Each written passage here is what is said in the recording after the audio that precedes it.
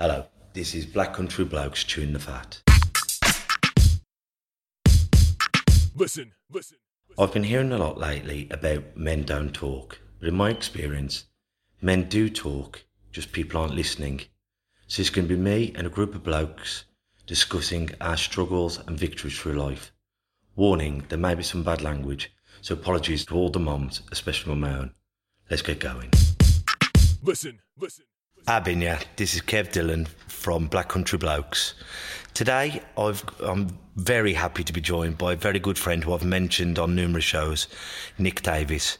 Nick Davis is an NLP practitioner, hypnotherapist and life coach. I've been lucky enough to know Nick for the last 15 years. When I was 20, I'd just done a counselling course, a level 2 counselling course, and I was a bit deflated by the whole experience. So when Nick came in, he was just starting on his journey at the time, and we made an agreement. I'd teach him about boxing and he'd teach me about NLP skills. So passing you over to you, Nick. Yeah, how you doing, Kev? Thanks for having me on today. It was a long time ago, wasn't it? And it's funny being back here. All those years ago when I met you, and it was like, and I was fascinated by your knowledge and your dad's knowledge of boxing and everything else. So we kind of hit it off straight away, didn't we, really? And it was just talking about, and back in those days, it wasn't fashionable for blokes to talk, was it? No, not at all. And as you took me on the pads a few times, and I sort of got chatting with you, we sort of realised we had quite a bit in common, and it was good for us to be able to help each other, really. What got you into NLP, Nick? 'Cause I remember when you used to work at BT all those years ago. Well, yeah, I had a really good career at BT, and one day I was like, I started to feel a bit rough, and I was working like silly hours, 60-hour weeks. I was moving house, and I got gazumped on the house that I was moving to, so I had to move in with my parents. I split with my girlfriend, but at the time I thought I was indestructible, and all my life I kind of shrugged things off and thought, stress is for wimps and this, that and the other. And then I had a full-on epileptic fit, and all my muscles tightened up and everything, and it was horrible. It was really horrible. And the next day, it was like somebody had taken half of my life away, because I woke up with anxiety, panic attacks. I had chronic fatigue syndrome, and it was just alien to me. And I lost a lot of my friends because I was a bit of a rugger bugger, so work hard, play hard. And they saw me go from this confident character down to the shell of the person I was before, and it was a long, horrible journey for me, because I went for 20 sessions of counselling. That didn't help and actually made me feel worse. I kept talking about the problems over and over again. So what I made the decision to do was, I need to beat this myself. So I sat in the library every night, got books out and everything else, and for about I went on a real journey for it took me about 6 to 18 months to get myself right. And then I went back to BT in that time, had a very unsympathetic boss. I looked into a lot of things, and in 2006, I did my qualifications and everything else, obviously studied loads prior to it, and then did it as a full-time job in 2006. And isn't it amazing when you touched on it, and me and the other blokes have mentioned this, when you're down, how many people aren't there? Because that anxiety, I've said the wrong word. When you're saying, I'm feeling bad, people don't know how to do with it. So what they do, they just give you a wide berth. Yeah. And to add to the depression and the loneliness, then your nearest and dearest can't talk to you, even about the football scores. Yeah. And that was the thing, like my mum and dad were doing their best to help me at the time, and they sent me to the doctor, and the doctor gave me tablets. I took these tablets, venlafaxine, actually made me blind. I had electrical currents in my head. I remember losing my sight and panicking with that, and then that made the anxiety worse. So I weaned myself off those. But there's that story I tell you when I went out with the lads and I stopped drinking. I lived a healthy life, and I thought I had 50 friends. But it turned out 48 of those weren't friends. There was only 2 people stuck by me in that time. And a lot of people were sniggering behind my back going, look at him before, he was cocky with his good job and this, that and the other, look at him now. And it was horrible. And I remember going to the bar, and one of my mates, he's actually a really nice lad, and he was singing the words to the song, because we're in a pub and there's music on, and it was Fats and Smalls. And he was singing the words, hey, what's wrong with you? You're looking kind of down to me. And I was desperate for someone to talk to. My counsellor said, talk to people. And I said, I've got anxiety. And he just looked at me and went, no, I was singing the song. And then he just walked off, and the whole bar cleared. And at the time, it was a really horrible experience. I felt so lonely and alone. But I laugh about it now because I say, you know, how do you clear a bar? Tell someone you've got anxiety. But it just goes to show that nobody knows how to talk to you or what to do, and that's why I've become an expert in it. And that's why I'm glad to come on here with stuff that you're doing and the other, like the radio stuff we've done together as well. For me, it's great because I feel like I'm giving back. That if I can help that one kid, that one adult, that one person that's struggling alone. Honestly, it's a horrible, you know, to compare it, and I say this, you know, not to be clever or anything, but, you know, when I was a young lad, my dad taught me, you know, if you get bullied, you got to stick up for yourself, this, that and the other. I used to get into a few fights and this, that and the other. And sadly, one night I got into a fight and I got stabbed in the heart.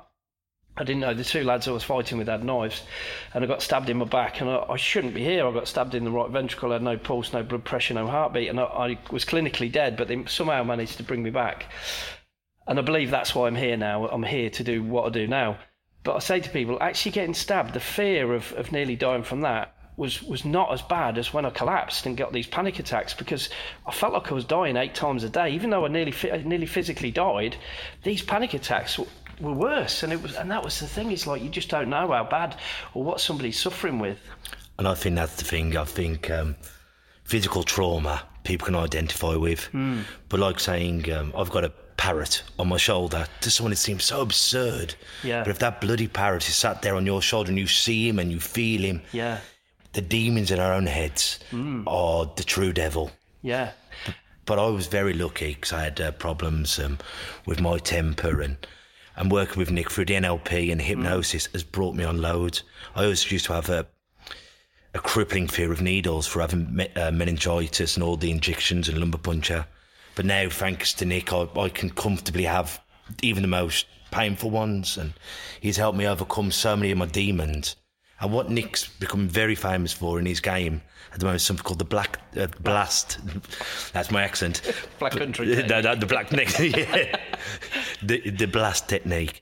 And when I was attacked by a Staffordshire Bull Terrier in my own home, Nick came along and helped me, and I'd gone from having night terrors to hearing that every dog I heard, I thought it was the same dog coming to kill me. And it worked wonders. Could you mind explaining what it is, Nick? Yeah, so I specialise in PTSD and trauma, and people don't realise that you can have traumas from, things like, splitting up with your partner or losing a boxing match and things like that. It's a trauma essentially is when you have an event happens to you, and it can be terribly scary and things like that, but it doesn't have to be. But it's where you have night terrors about it, you have flashbacks, and you can't process that memory. And what we found is, and this is my area of speciality, that I never thought I was going to end up doing this, but I just kind of follow what the universe creates for me, so all situations and things that happen, and I've ended up creating this technique called the Blast technique. And what it does, it uses eye movements for the light pen to actually physically reprogram the way the memory's stored. So PTSD and trauma never goes away in my experience. I've dealt with hundreds, if not thousands of cases, having done this job for a long time. And what I found is that we can cure it within minutes. In fact, I taught it this weekend to a new group of students, and I'm teaching it in Holland in November as well, and it's really gathering pace. If you want to find out more about it, you can go to www.blast-technique.com. We will put these kind of informations in our list at the bottom. So if any of this, which I've said many, many times, if you are suffering, don't suffer alone. Sometimes it's great to talk to a friend, other times talk to a professional. Yeah. So I'll leave all Nick Davis's information below. And that's the thing is, what I found in my journey really has been to find out what works, what works and what doesn't, because there's a lot of bad information out there, especially in the NHS. I'm not saying you shouldn't go to the NHS, you shouldn't go to your doctor and everything else, but there's, in the private sector, there's a lot of people like myself. I mean, I've been in talks with the NHS for the last 3 years to try and get a trial with them to see if they can, get this offered and get it trained out in the NHS. But it's such a long process. And same with West Midlands Police. I had a meeting with them 2 years ago, and we're still waiting for a call back. They said, yeah, then we want to get this rolled out with the police, this, that and the other, but we need to go through HR. And that's the problem with government organisations. They're so slow to embrace things like this, which work really, really quickly. I always think, isn't it amazing that we live in such a pharmaceutical generation where it's cheaper to give you something that's made than to have someone to have a conversation with you. Yeah. And I honestly believe, and I talk to a lot of police friends who come up here, and I believe if we could have NLP, and I'll get you to explain what NLP is in a bit, but if we could have NLP taught it like primary school level. Because what we do is we wait for someone to get really broken and then try and fix them, instead of, why, Kev, are you angry? I lost my vision. I'm not feeling loved. I don't feel popular. But if we could address the problem young, instead of plastering over the cracks, build the wall correctly the first time. Yeah, and that's the great thing about boxing clubs. I mean, you know, when we met here, I remember the character that you were back then, and you know, you were like very defensive and angry, and you could have a fight and everything. But I saw behind it, you know, the vulnerability which I'd had, and I was brought up the same way, that, you know, you create this tough exterior because you've got to defend yourself and things like that. But what we both realised, I think, is like when we've done this and we've gone on the radio, is actually when you show your vulnerabilities and you show you're not scared, it's actually a strength. But I think we're taught to wear that iron mask, and I consider it like my doorman. You leave your doorman there, whereas it's nice to have the doorman in the back room, knowing if anything happens, put your diplomat first, and your doorman's there to sort out the mess. But how most of us are is the doorman's meeting everyone, and if you can fight the doorman, then you get to see the nice side. Whereas older we've got, and I know we've been on a long journey together, I'm now trying to put the nice guy first, and if they don't like him or they tease that nice guy, maybe they're not worth having in my life. Yeah. Do you think having the doorman, like when we were younger, do you think that made things worse? It did. You like to believe, like, if you're tough, you're going to get the girls, and if you're tough, then you have the friends. But they're plastic girls and they're plastic friends. They're like your Barbies. They're not real. Yeah. But it made it worse because it's harder to get rid of a reputation than it is to make one. Yeah, and people love to drag that back up, because I remember when I first became a therapist, and it was such a different job for me, that people were talking behind my back, and they'd say, he's got a girl's job now. He's gone from BT, we had a great job there playing rugby. Look at him now. He's got a girl's job and this, that and the other. I remember this drunk bloke was in the pub, and I was sitting there and I was trying to explain to him what I was doing. I was really proud of, you know, how I'd turned my life around and started to help people.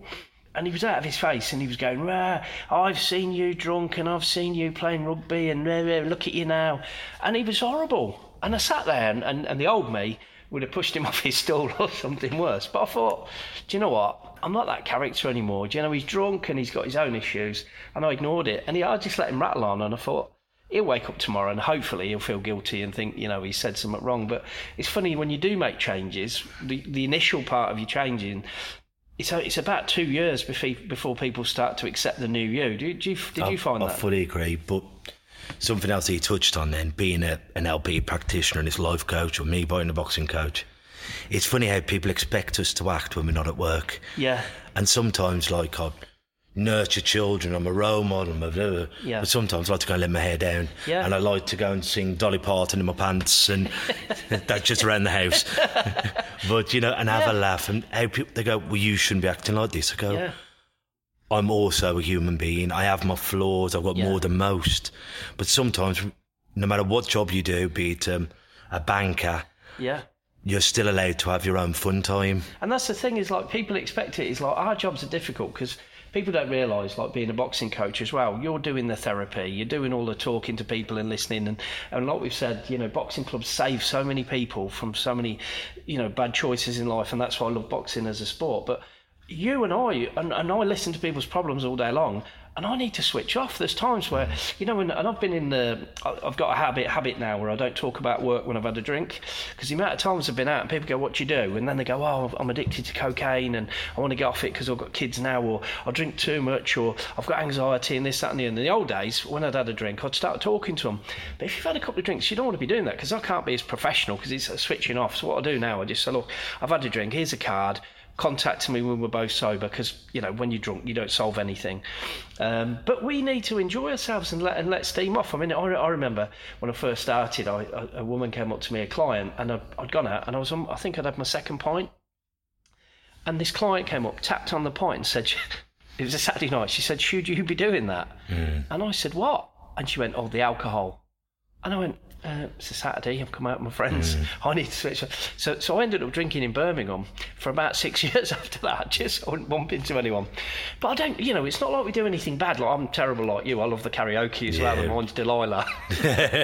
But why not do that? Why not? We need to let off steam, and that's the other thing, is like when I go on holiday or I go out, that's my time to recharge my battery so I can come back and be the best for everybody else. Precisely. And that old saying, if you're on an aeroplane, get your oxygen on yourself before you put it on someone else's. Yeah. Because people like ourselves would naturally go, Nick, put it on, or Kev, and then you pass out, and then we both die. Yeah, exactly. We've got to look after ourselves before we look after anyone else. And it's getting that advice, and that was the thing when we learned NLP, which stands for Neuro-Linguistic Programming. And basically, to cut a long story short, all neuro-linguistic programming is basically a study of what makes people excellent and how the brain works, in terms of how you see things, hear things, feel things, and breaking those things down. And one of the great things working with Kev, when we were training together and doing lots of different things, is Kev, because he's can't see so well, he's got really great, he's improved all his other senses, so he has an amazing way of feeling things or hearing things or spotting things very, very quickly, spotting patterns in people. And that's where you became really interested in that. And I think it's massively helped you as a coach as well as a person, and both of us. I think it teaches you a different way that, because we have assumptions about how the brain works, but not too well. But when you learn how it really works and how it affects other things, you can make massive changes. One thing I always remember, because there's a feeling person, Nick's got the big words, there's a feeling person, a hearing person, and a seeing person. And he said, well, isn't it funny how some days you meet your friend's friend, and go, you two will really get along, and for whatever reason, you just don't click. Yeah. And Nick explained to me, because he is a seeing person. Yeah. Everything he says, he's involved in seeing everything, and some people are hearing or hear. Yeah. So even though you're so compatible on paper, that's why sometimes people just don't click. And there's a really good example about that. And I see relationships that don't work, and you might have the guy, and he's a visual person, so all of his language is, can't you see what I mean?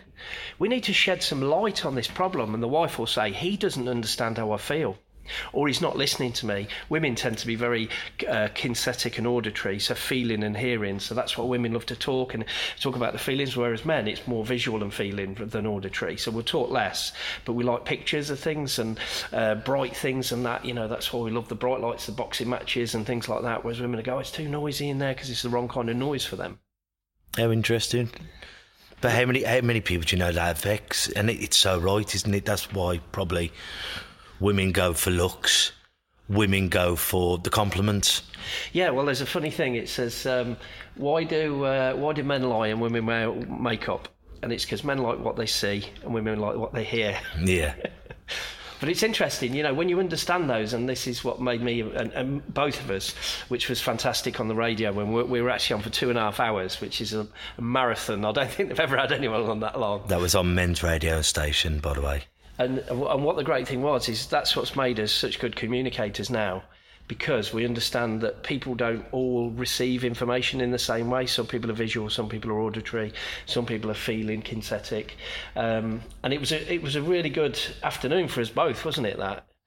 On about the seeing, hearing, I think education has failed on this, because we are trying to teach the same way to everyone.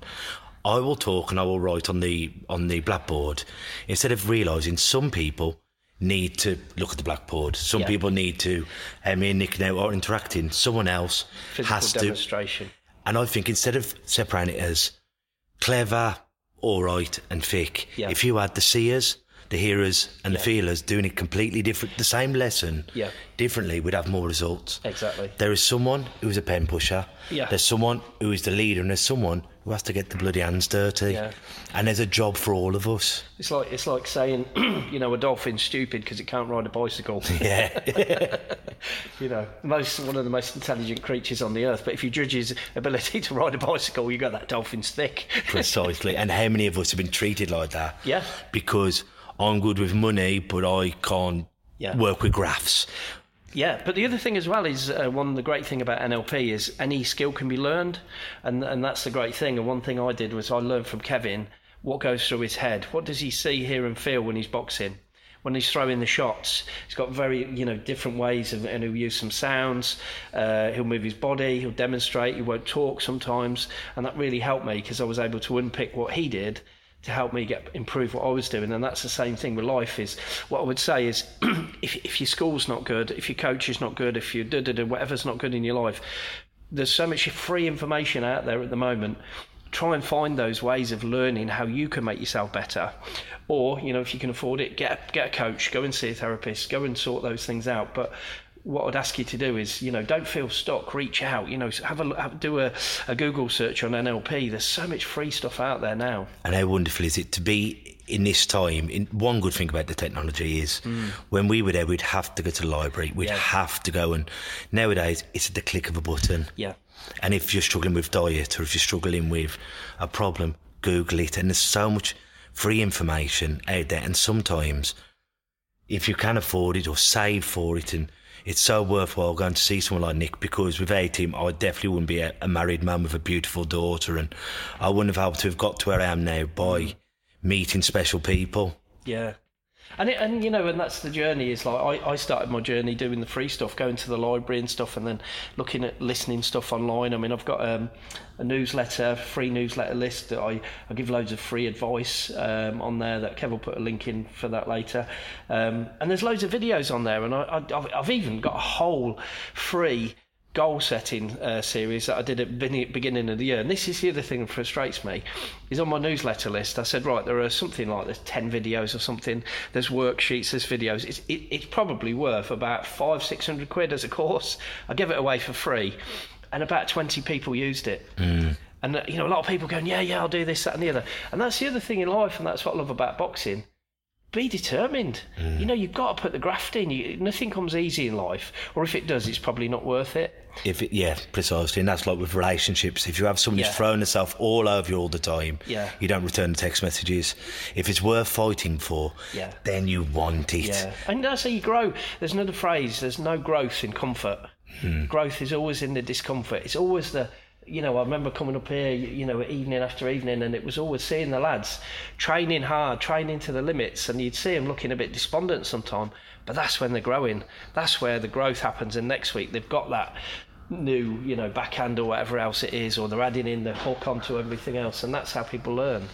Well, moving on to something that we were talking about earlier, because believe it or not, me and Nick phone each other a lot with very, very good friends, and we were saying about confidence and courage. Yeah. What would you rather have, confidence or courage? And confidence is a mask that you wear. Courage is a sword that you use. Yeah. One is plastic, saying, oh my goodness me, he's so confident he can do anything. Whereas the man with courage, or the woman with courage, the person with courage, will say, I am frightened, but I'm going to do it. Yeah, and I think this is one of the things that made us become really good friends, is at the beginning, because I knew, you could have a fight and this, that and the other, you did these things, and when we started talking about fear, and you said to me, Jedi, I was absolutely petrified, but I still went forward, I still did it, and then I was petrified, and I was like, yeah, I'm like that, and that's why both of us, I wouldn't say are confident, but we're very courageous. Or I remember when we were doing a seminar and you said, I've mentioned before about the boxers in here, and what would you rather do, be embarrassed or be hurt? And everyone said, I'd rather be hurt than to be embarrassed, even though that embarrassment can't hurt them. But we're saying about different ways that fear happens. We're saying, when I'm frightened, I have the adrenaline, I have to have conflict with someone, my legs shake, whereas other people, they get that their feet are stuck to the floor. Yeah, that's what I get. My adrenaline's pulsing through my body. You said it's the fight or flight. Either run away or you stand and fight. Yeah. Whereas the feet being stuck to the floor is what people often forget, is the freeze. Yeah. And the freeze can be more deadly than the fight or the run. So if I run and he catch me or kill me, or I might fight and I might die or I might get nicked. Yeah. But the freeze is where that is the true uncertainty. Yeah, and I've had that, and that's crippled me in the past, but also it was like I didn't want to run away because I thought I'd be a coward. So I've stood in situations that I should never have been in my life, getting stabbed. That was one of them where I should have gone home and avoided it.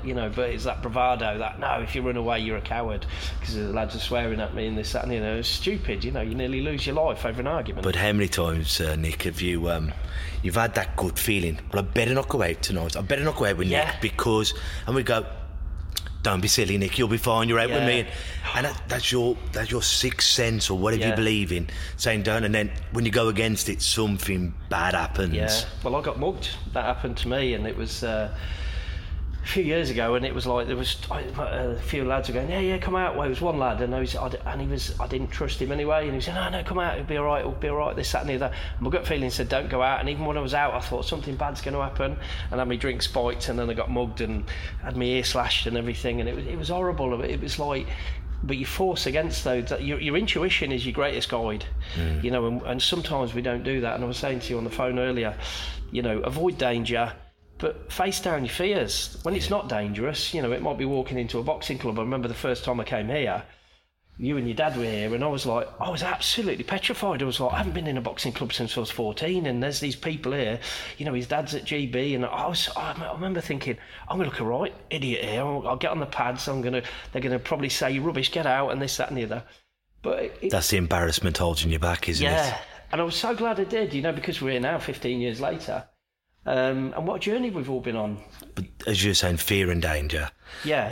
It's like danger. Should I go and jump on a hippopotamus's back? That, excuse my French, is fucking dangerous. Yeah. But or the other one, should I stay out past 12 o'clock when the missus said being at 12? That also is. And then it's having that fear of walking into a club, or have I got the courage to go and pursue this thing that I really want to do? Yeah, whether it's boxing, whether it's a job, whether it's finding yourself a partner, whatever. Saying to your friends, I really like Buffy the Vampire Slayer. Really? Well, I like her in a bikini. Yeah, but no, you're absolutely right, and we don't do those things because we're embarrassed, and it's like sometimes... It's like I have this thing, and we all have that little voice that criticises in our head, and I think mine and yours are probably amplified more than most, because I'm quite hard on myself as you are. And it's that bit, and what I do is I talk back to it and have a phrase called idgaff, and the voice will say to me, who do you think you are? Who do you think you are to create your own technique to do PTSD? And I know it's been out for like 11 years now, but I remember about 3 years ago, somebody, because I hadn't publicised it properly, but it's starting to get more well-known and getting bigger and this, that and the other.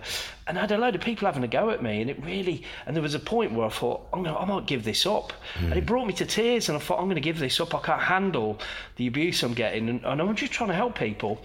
And then in the end, I sort of wiped my tears away and I went, no, I'm going to fight this. I'm not doing anything wrong. This is me. And now it's all eased off, and all the people that were criticising me have just fallen into the shadows.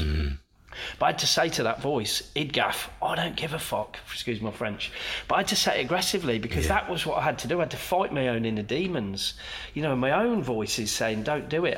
It's like boxing. I love boxing as a metaphor for life. It was like life had knocked me down on the canvas, and the referee's counting. And as he got to about 7 or 8, that's when I had to get aggressive and go, no, I'm not staying down. And that, what a metaphor it is. I mean, boxing people don't realise it is a tough old game, but you don't see the love around them. Yeah. You don't see the when you take someone in the corner, someone would say like, Nick, you're bloody giving this away, and if you... Then you say that to someone else and they'll have a belly full of crying. Yeah. And there's someone you'd have to say, look, you're doing ever so well, but what we've got to do now is get back to basics. But you talk to one in the wrong way, and he won't respond. If I shout at Nick, he'll have a cry. But if you speak softly to Nick, he might not listen. So you've got to know how to talk to the person in front of you. And that's what NLP teaches you as well. It's about motivation strategies. Is this person a moving away from pain person where you go, come on, Kev, you're going to throw this away? That's a moving away from pain. But a moving towards pleasure is, come on, Kev, put your punches together. You've almost got this, mate. Think of how good it's going to feel. And that's moving towards pleasure. And people are a balance between those two. And that's what you do well as a coach, Kev. You understand people's motivation strategies. And that's what a good coach should do. Because the old coaches, I call them the Mickey off Rocky, goes, you're a bum. You ain't good enough to lace his boots. Which is great for a Rocky. Yes. But not for someone else who's got just as much ability. Yeah. But if you say, get up your bum, and go, I'm not a bum. And my dad always called me a bum, and I've never felt... Yeah. That person, you go, come on, son, we're one round away from getting this ABA title. And he'll go, you believe in me? Yes. And people are listening to this. This is something I'd like you to ask yourselves. Which one are you? And I think once you can figure that out, the rounds don't seem so long. Yeah. And if you're in your life and someone is just having a go at you all the time and you're not responding, maybe that is why you're not responding to it. Yeah. And there's nothing wrong. Just because you don't like being shouted at doesn't mean you're less of a man. No. It just means you have to be dealt with in a different way. And it's finding the right people around you, the right people to motivate you, because we've said this, at boxing clubs, sometimes the parents can be the worst coaches for the kids. Oh, yeah, that's in all sports, isn't it? And I've seen that, and I get frustrated because I do sports psychology as well, and I've worked with, teenager footballers from most clubs, and football can be worse than boxing sometimes. And the dad will go, I want you to play for Manchester United, and I want you to do this, and he'll go, he's not doing well, he's not doing this, he's not doing what I'm telling him. But then his football coach, who knows what he's doing, will go, well, that's not what we're doing. We've got to do it this way. And that's why I think you need to take responsibility for yourself sometimes as well. Find out, get the information from Kev, me, people like that. Find out what you respond to and put yourself in that environment. Well, Nick, we could talk all day, but what we're going to have to do, we're going to have to finish now. So I'm just going to leave you a little quote, only a short one today. Tough times don't last, but tough people do. So until next time, gang, ta-ra a bit. Listen.